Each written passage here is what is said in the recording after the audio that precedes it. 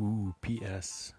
I just got my Super Saiyan Vegeta Gold Chrome Pop from Dragon Ball Z number 154 for the 2018 Summer Convention Shared Exclusive.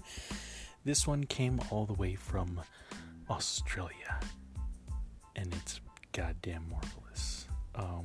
I probably bought the cheapest one I could find, but it came in as close to immaculate condition for what I could get, and it came in a nice pop protector, and I gotta say, goddamn, the protectors are nice.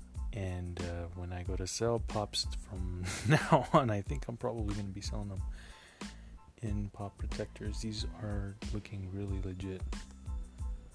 These are looking really nice. And it does add an extra layer of panache. So I'm liking it, and I'm probably going to go ahead and bulk order some pop protectors, kind of like how I protect my cards, etc. I'm probably going to do the same for the pops. So yeah, cool. Thanks guys. Later. Bye.